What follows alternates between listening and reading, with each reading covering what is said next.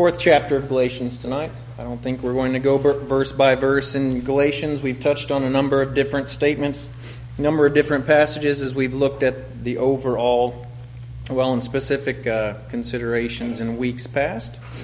But we are going to read the first 9 verses there, kind of narrow it down to something that applies to us specifically. Let's read Galatians 4, verses 1 through 9 to begin with tonight. Paul says there, "Now I say that the heir, as long as he is a child, does not differ at all from a slave, though he is master of all, but is under guardians and stewards until the time appointed by the Father. Even so we, when we were children, were in bondage under the elements of the world. But when the fullness of the time had come, God sent forth his Son, born of a woman, born under the law, to redeem those who were under the law, that we might receive the adoption as sons. And because you are sons, God has sent forth the Spirit of his Son into your hearts, crying out, 'Abba, Father.' Therefore you are no longer a slave, but a son, and if a son, then an heir of God through Christ. But then indeed, when you did not know God, you served those which by nature are not gods. But now after you have known God, or rather are known by God, how is it that you turn again to the weak and beggarly elements to which you desire again to be in bondage?" We'll pause there and return there in a second, but let's ask the Lord to bless our lesson tonight. Heavenly Father, as always, Lord, at least I trust always, we are grateful, Father, for this time that we have together, and grateful for this word that you have given to us, Lord, fully and freely, Father, that we might enjoy it. I know, Lord, it is a difficulty for so many of your people to receive your word in natural safety, to access your word to the measure that we can. Help us not to take it for granted, Father, but to be grateful and to take advantage of this privilege. Father, unto whom much is given, much is required. And Lord, we have been given so much, Father. And you do require from us, Lord, but you always provide, always give us every capability, Lord, for anything that you might ask.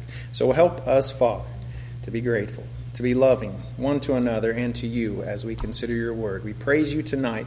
Bless us, I ask, in the name of Jesus. Amen. Well, again, a new chapter this evening. To this point, we've spent a great deal of time considering the purpose of the law for its age and its time, the value of the law in and of itself, and the insufficiency of the law to justify or to sanctify anybody in this age, in the old age certainly, but not anything for us to take up. I have talked to a number of different people and made the comment, wasn't expecting to spend this long in Galatians, but I've received a number of different comments here and there as to reasons why, well, at least encouragement and confirmation why we have spent such a longer time than I had expected. But that being said, I don't think we're going to spend more than just tonight in this fourth chapter here. Particularly just considering, since we have spoken at length about the law and something that was pertinent specifically to an age past, and is not, it has been fulfilled by the Lord Jesus and is not applicable to us directly, that we are to be called to be underneath this law, we might have asked ourselves a number of times during this study, what does this matter to me, this book of Galatians? I mean, certainly we need to be educated on it for those ones when we're called to give a defense for the reasons why we don't put ourselves under it, or the hope and the peace that we have and why we would present ourselves as being church-age believers, why we don't have this burden, why we don't have this. But as it is in and of itself, how does it apply to me directly? I don't have any compulsion to put myself under this yoke, that is the law of Moses. I don't believe that anyone here has that compulsion, or at least not that I know of. No one's expressed that to me ever.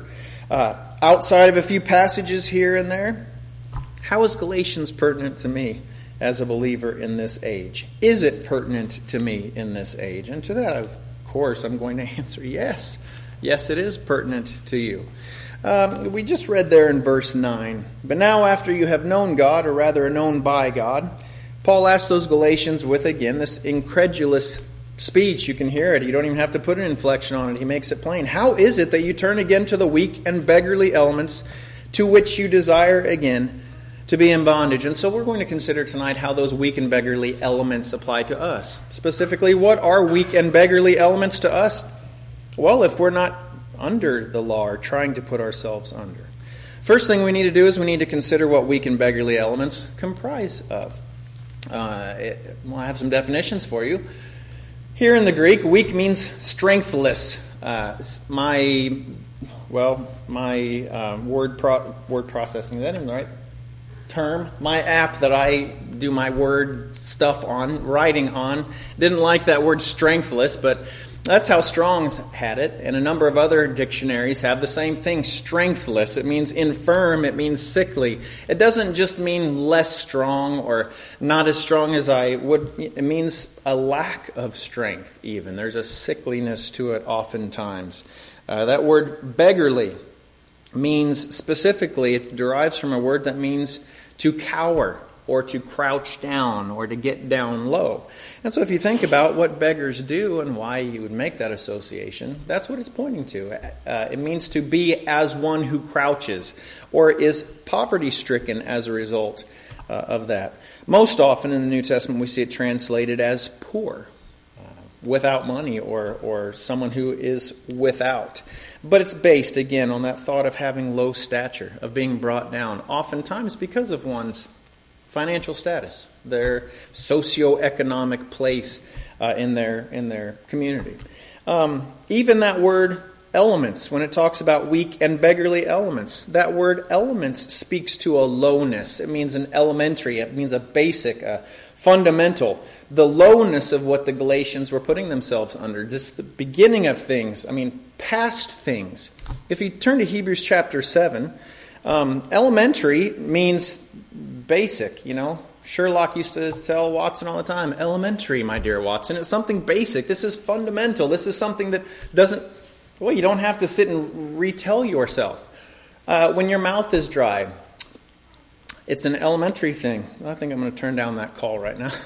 It's an elementary thing to recognize that you're thirsty. You don't have to consider it. You don't have to think about it. When you feel that compulsion to drink, you know that you need to do that. That's what it's speaking of.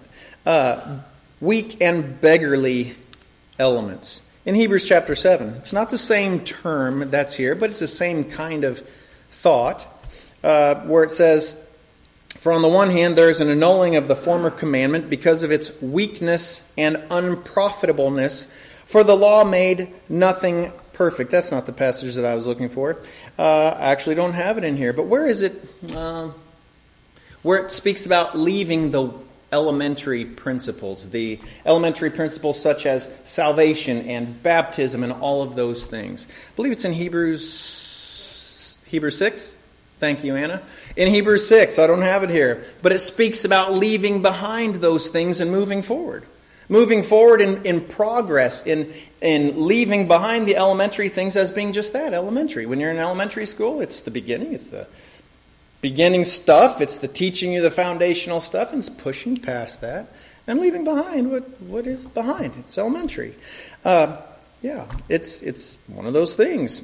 So as we look here in here where it talks about these weak and beggarly elements, these elementary things, we see that the law was that to the Galatians. But was the law weak in its own poorness? We said last week, no, it's provided by God. It wasn't that the issue was the law. The issue was people. And specifically, the flesh of the people. On one hand, there's the annulling of the former commandment, the law, because of its weakness and unprofitableness. So the word tells us that in Hebrews 7:18. The law made nothing perfect. And how come? Because of one thing. What the law could not do, in that it was weak through the flesh, it says in Romans chapter 8, verse 3. What the law could not do, because its weakness was found in the flesh of mankind. It was a perfect provision, written by a perfect God, and it was, to be implemented by an imperfect people. So the weakness was found through the flesh, which all mankind has. What the law could not do, in that it was weak through the flesh, God did by sending His own Son in the likeness of sinful flesh on account of sin. He condemned sin in the flesh. And so it was that dependence for the finished work to come as this perfect thing plus this imperfect thing. It was dependent on this imperfect thing somehow doing something perfectly for the provision of righteousness, justification, sanctification to come. And we know that it didn't come. So that made the law weak in and of itself. Weak as it was bound to that flesh to provide something that no one could do other than the Lord Jesus. It relied on the compliance of the flesh. We know that a chain is only as strong as its weakest link, we say all the time. There was a fire 15 years ago over by Uncle Rod and Kathy's house. It was a propane tank, and it was going like crazy. And once we put it out, the guy came out to haul off this big, huge propane tank. And he was hoisting it with this chain, and the chain broke. And so he's like, well, what do I do? So he took the chain, put two links together, and just took a screwdriver and just shoved it in there just like that. I'm like, that's not going to go well. And so he started hoisting it, and of course, that whatever that pot metal that screwdriver is made out of, it failed very quickly. And bing, it broke, and propane tank fell down. A burned propane tank smashed on the ground. We're all diving for cover and all that. A chain is only as strong as its weakest link, and a screwdriver is no good link. Flesh is much like the screwdriver. If it's dependent on that, if it's dependent on my flesh, if it's dependent on your flesh, it's going to fail. We understand this. Matthew 26. If it's reliant on the compliance of the flesh to do good, it's going to fail. Watch and pray, the Lord Jesus said, lest you enter into temptation. How come? The Spirit indeed is willing, and we do have a new man, we do have a new creation, we do have that Spirit within us, but man, the flesh is weak. There's no getting around it. It simply is what it is. And anything that leans into or supports or encourages or supplies or empowers or boosts up that flesh, anything that ties into that flesh for it to be good or to do good or to satisfy anything that encourages this flesh that is my old creation and the makeup of it, anything that supports that, it is weak and it's beggarly, it's low, and it's, not good for anything. Anything that leans into that, encourages that flesh, is a weak and a beggarly element in and of itself. Something that's poor and robs of riches, as a matter of fact. And that's why God had to supply more than the law for us. He had to bring something else other than just that perfect law in and of itself. Romans 5 and verse 6 says, for when we were still without strength or weak because we were walking in the flesh. We were comprised solely of that old creation. That's our term, weak. When we were still that, defined by that in due time, in the right time, in the appropriate time, Christ died for the ungodly. If something is flesh forward, flesh focused in its motivation, flesh encouraging, flesh motivated, then it's for nothing. It's something weak and beggarly, and it's going to fail. It must not be trusted for anything. Philippians 3:3. Paul had some pretty strong feelings about the flesh. For we are the circumcision who worship God in the Spirit, rejoice in Christ Jesus, and have zero confidence in the flesh. The issue wasn't a flawed law, it was a flawed people. We understand this. We've said it at length, ad nauseum perhaps. The flaw was not in the law, the flaw was in the people, the flesh. Saints, we are not under the law, but we can certainly try to put ourselves under a yoke of bondage to weak and beggarly things that have, nothing necessarily attached to by name the law. It's anything where we're trying to satisfy our flesh, anything where we're trying to encourage the old creation. Whatever is not of faith is what? It's sin. Whatever is not of faith is sin. So if it's outside of faith, not even under the umbrella of satisfaction and peace that we find, generally speaking, in a life lived toward Christ, if it's something outside of faith, pointing us in a different direction, then it is a weak and it's a beggarly thing. Something that's encouraging what discourages our new man. And so, we can put ourselves under that. When we give place or focus to anything that displaces the Lord or tries to step in front of Him or between us and Him, even to the smallest measure, then it's a flaw. It's a flaw of the flesh. Man, say that 5 times fast. That rolled out better than I expected. It's a flaw of the flesh, and the flesh is weak, and it's poor, and it's beggarly. At the very least, those weights that would beset us that maybe aren't necessarily sin of themselves, at the very least, they're low, they're base. And when we focus on those things that are separate from God or halting us from God, it's immature at best. At best, it's immaturity. So, Paul points to some of these things here. As far as back in our text, what he was identifying to those ones in Galatia, among other things, we see in verse 10, what they were tied up in this legalism that they were dealing with. He says here, just in part, I believe, you observe days and months and seasons and years. So they were recognizing probably feasts and the gatherings and all of those things that were not even just put into the law of Moses as it was specifically provided there, but over the course of the generations, lots and lots of things were added, developed by word of mouth. Different rabbis here and there would install this tradition or that tradition. And pretty soon it was all collected as all part and parcel of that religion. So I'm not sure exactly what it was that they were all dealing with. But Paul had some criticisms here. You observe days and months and seasons and years, and you're putting special focus on these things, special emphasis on these things, perhaps drawing some measure of enhanced feeling, enhanced righteousness, and all these things on these seasons, on these days, on these years, on these different occasions. Now, I get emails all the time. Emails and I see articles, and some I read, some I don't.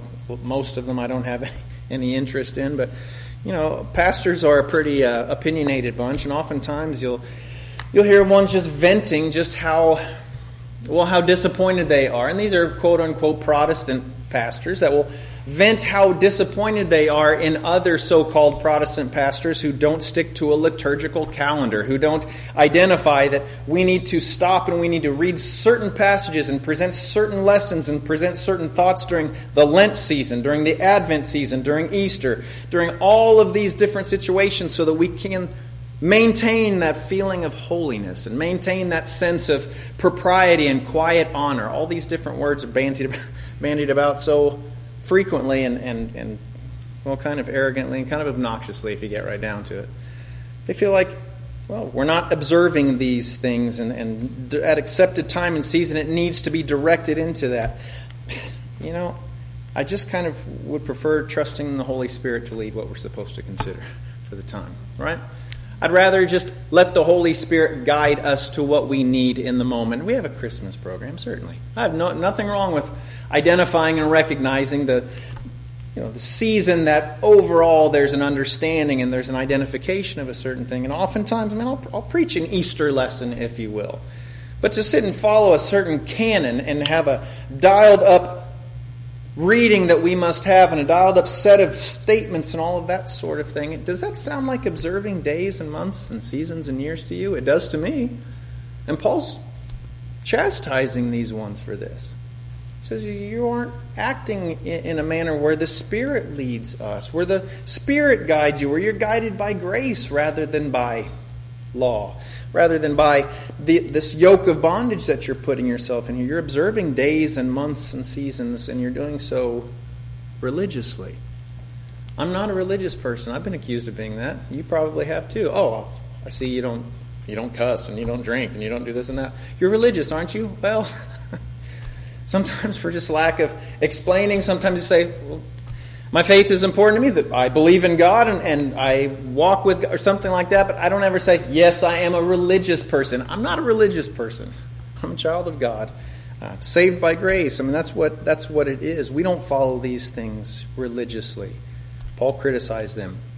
How come? Because it was sin. Wait a sec. These were God's people and they were trying to do well and they were trying to... No, it was sin.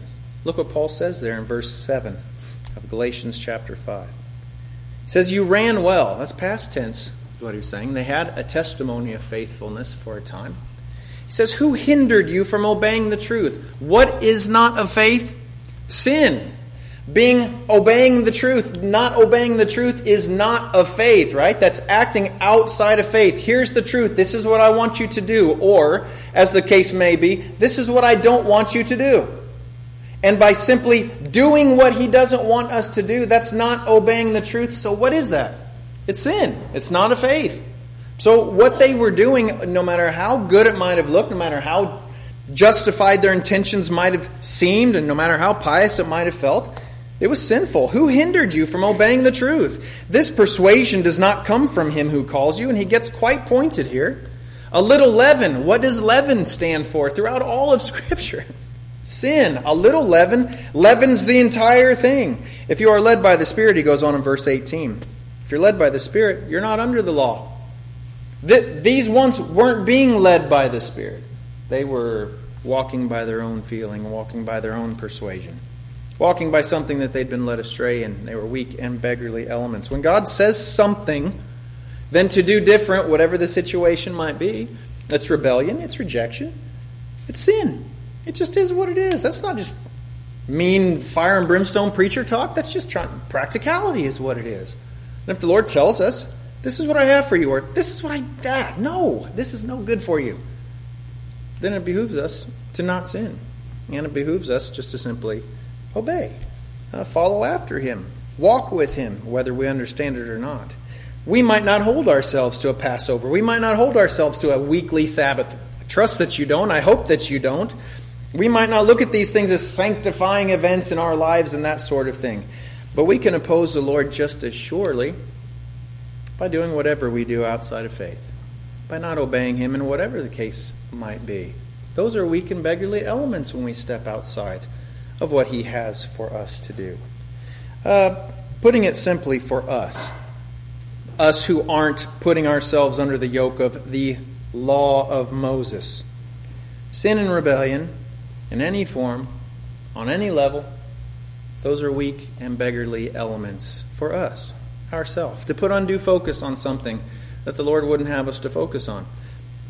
To take our flesh and put it forward and seek its purposes and its motivation instead of the new man's motivation.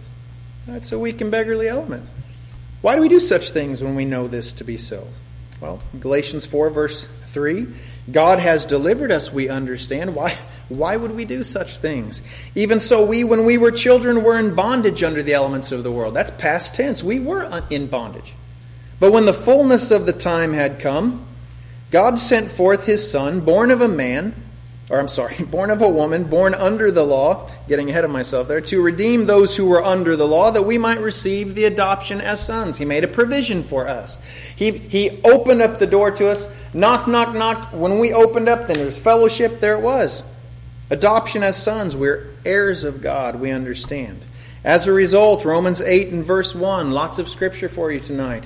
As a result of this provision, there is therefore now no condemnation to those who are in Christ Jesus, who do not walk according to the flesh, but according to the Spirit. For the law of the Spirit of life in Christ Jesus has made me free from the law of sin and death. I'm no longer under that bondage, no longer under that yoke. And so what foolishness it would be. Just as foolish as those Galatians to say, well, you know what, those certain days, we should keep the Sabbath. We really should do that. Those were good back, and then not do any work on that and just focus on things because, what worked then? No. Wrong purpose, wrong basic motivation, wrong intention, wrong satisfaction of God's things. It's wrong all over the place, and it's foolish to sit when God has said no, for us to say, yeah, let's try it. Same thing. There is no condemnation for us. The law of the Spirit of life in Christ Jesus has made me free from the law of sin and death. Why would I put myself under the beggarly, weak things that Satan would come and present to me as though it was that forbidden fruit to Eve and, to Adam ultimately, we understand. It's foolishness.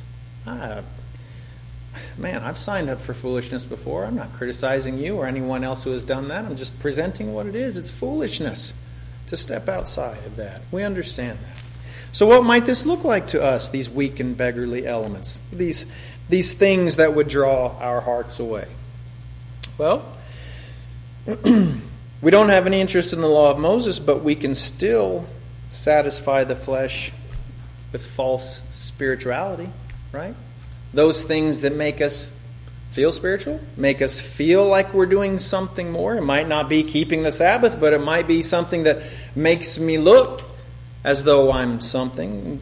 and my motivation isn't quite right. Galatians chapter 6 and verse 3, Paul warns against this, we know.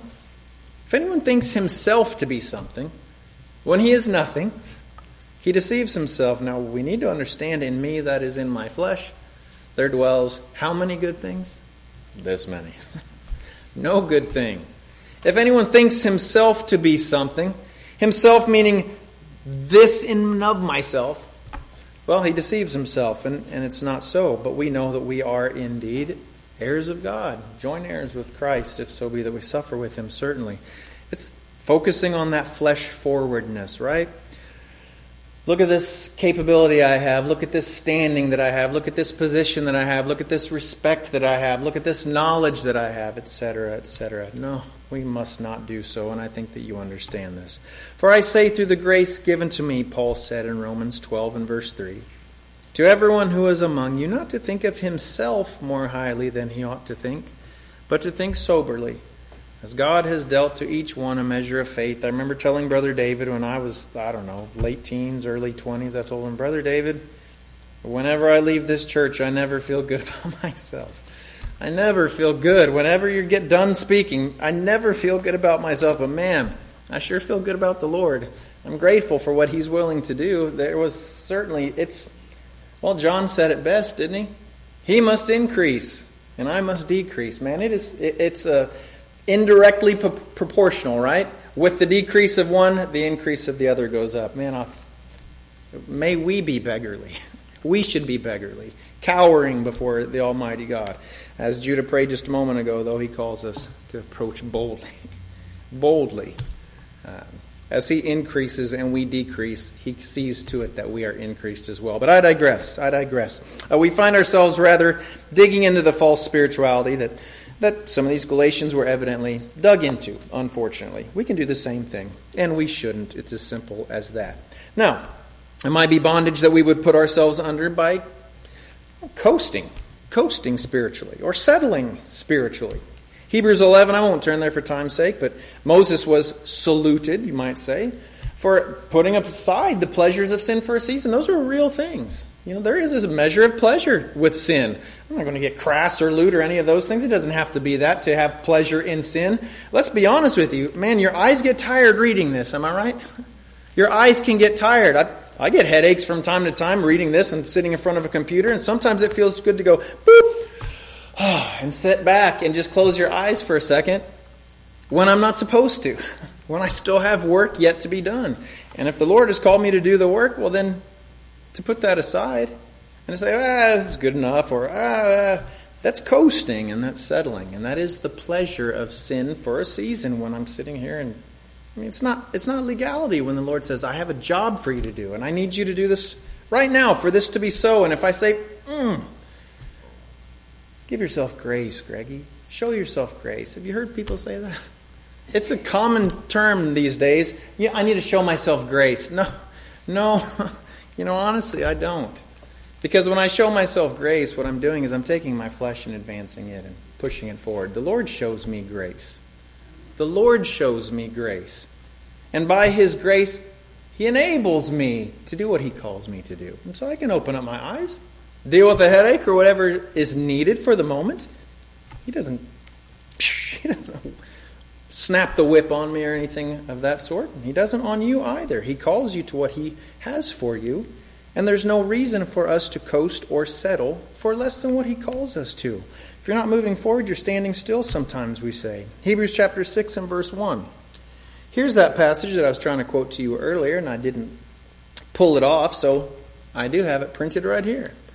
It's not our specific term for elementary, but again, the thought is the same. Where it says, therefore, leaving the discussion of the basic and fundamental principles of Christ, let us go on to perfection, not laying again the foundation of repentance from dead works and of faith toward God, of the doctrine of baptisms, of laying on of hands, of resurrection of the dead, and of eternal judgment, those things that our young people learn downstairs. I'm not belittling the young people, I'm just saying that's where, when you're young in your faith, that's where what you have established for yourself. And they do. It's elementary stuff. It's not just sin that besets us, but it's weights. It's the yokes and the care, or the yoke of the cares of this world that we put ourselves underneath sometimes. Sometimes it's just a matter of coasting spiritually or just standing still and not walking forward. That's not what we're called to do. That's a weak and a beggarly element. And of course, we understand a third example of what it might be is just outright sin. Outright chosen debauchery, sure, if you want to call it that, or if it takes you that direction. Just out and out right sin. This is not what God has for me, and I don't care. And yes, we are more than capable of doing that as God's children also. Putting oneself under a yoke that Christ died to loosen from you, to take off of you, is very similar to these ones putting a yoke back on themselves. The Lord loosed them from, fulfilled it. Things that we know better than to yield to, we understand. Yes, we can return ourselves to bondage under weak and beggarly elements very simply. Those are just 3 examples there. And it does cost us. If we look back in our passage here in the 11th verse, one example before I dismiss or close and get us out of here tonight. Let's look at Galatians chapter 4. Galatians chapter 4, you turn to Acts chapter 3. Galatians chapter 4 and verse 11, Paul told them, I'm afraid for you, lest I've labored for you in vain. This was his worry. This was his concern. Listen, I presented this to you, and you did run well. But there's no growth here. It's stagnant. You have put yourself back under a yoke that the Lord had taken up off of you. And there's no promise and assurance for Him to strengthen you for that yoke, because it's not the yoke for you. So it's essentially bolted into the floor, you might say. And it's awfully difficult to advance in things spiritually when you've put yourself under a yoke that He doesn't call for you to get under. He was afraid that he was laboring for them in vain. And so if we see in Acts chapter 3, I like this example here, and this is what comes to mind when I read that passage and read this consideration of being yoked again. Acts chapter 3 and verse 2.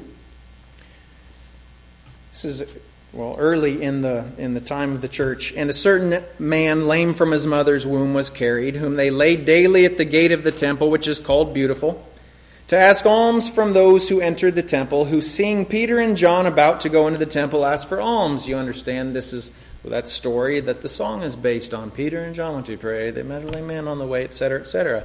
The man was looking for a blessing, a natural blessing. Alms. Alms just means provision for the poverty-stricken. Do you have something for me? Food, money, whatever the case might be. He was looking for, it's kind of an insulting term, but a handout. That's what he was given as his lot. He was blessed, only blessed greater than he expected. In verse 6, and Peter said, silver and gold I do not have, but what I do have I give you. In the name of Jesus Christ of Nazareth, rise up and walk. And he took him by the right hand and lifted him up, and immediately his feet and ankle bones received strength. So he, leaping up, stood and walked and entered the temple with them, walking, it's good stuff, walking, leaping, and praising God. He gave him much better than the alms. And I do like what it says in verse 11 there. After he walks and leaps and praises, it says, now as the lame man who was healed held on to Peter and John, all the people ran together to them in the porch, which is called Solomon's Greatly Amazed. Now, obviously, if he was walking and leaping and praising God, it was a miraculous provision that was given there, that this man who had not walked and leapt before, now he was walking and leaping, but he found himself holding on to Peter and John. So either he was really tired or he was just ready to hug where that provision came from, and understood what was going on in the blessing that was there. What I do notice that he didn't do, however, was he didn't pick up his cup and his crutch and sit back down on the mat that he was sitting on, or whatever the case may be, back at that gate and said, thanks, Peter and John, and went back and said, alms, alms. It doesn't say that he did that. He didn't put himself back in the position and the situation that he was in before. He was delivered from it, miraculously delivered, given an opportunity to walk and leap and praise God, and he clung to those ones who were the conduit and the means by which, the vessel by which the Lord worked for them. Why would we put ourselves back on the mat? Why would we or any of God's people who have been delivered miraculously, given a capability to run a course with joy, we'll run a race that He has enabled us for to finish, why would we stop? I know I've told the story before, but I was mile 25 of a marathon one time. And I came around the corner and the finish line was right there at the end. There's a guy sitting over there on a little lawn chair with a cooler with a bunch of beers, sitting on a nice big pile of ice. And it said, "Free beer if you stop now, if you quit now." And there was someone sitting next to him. I was like, man, you have made it this far, man.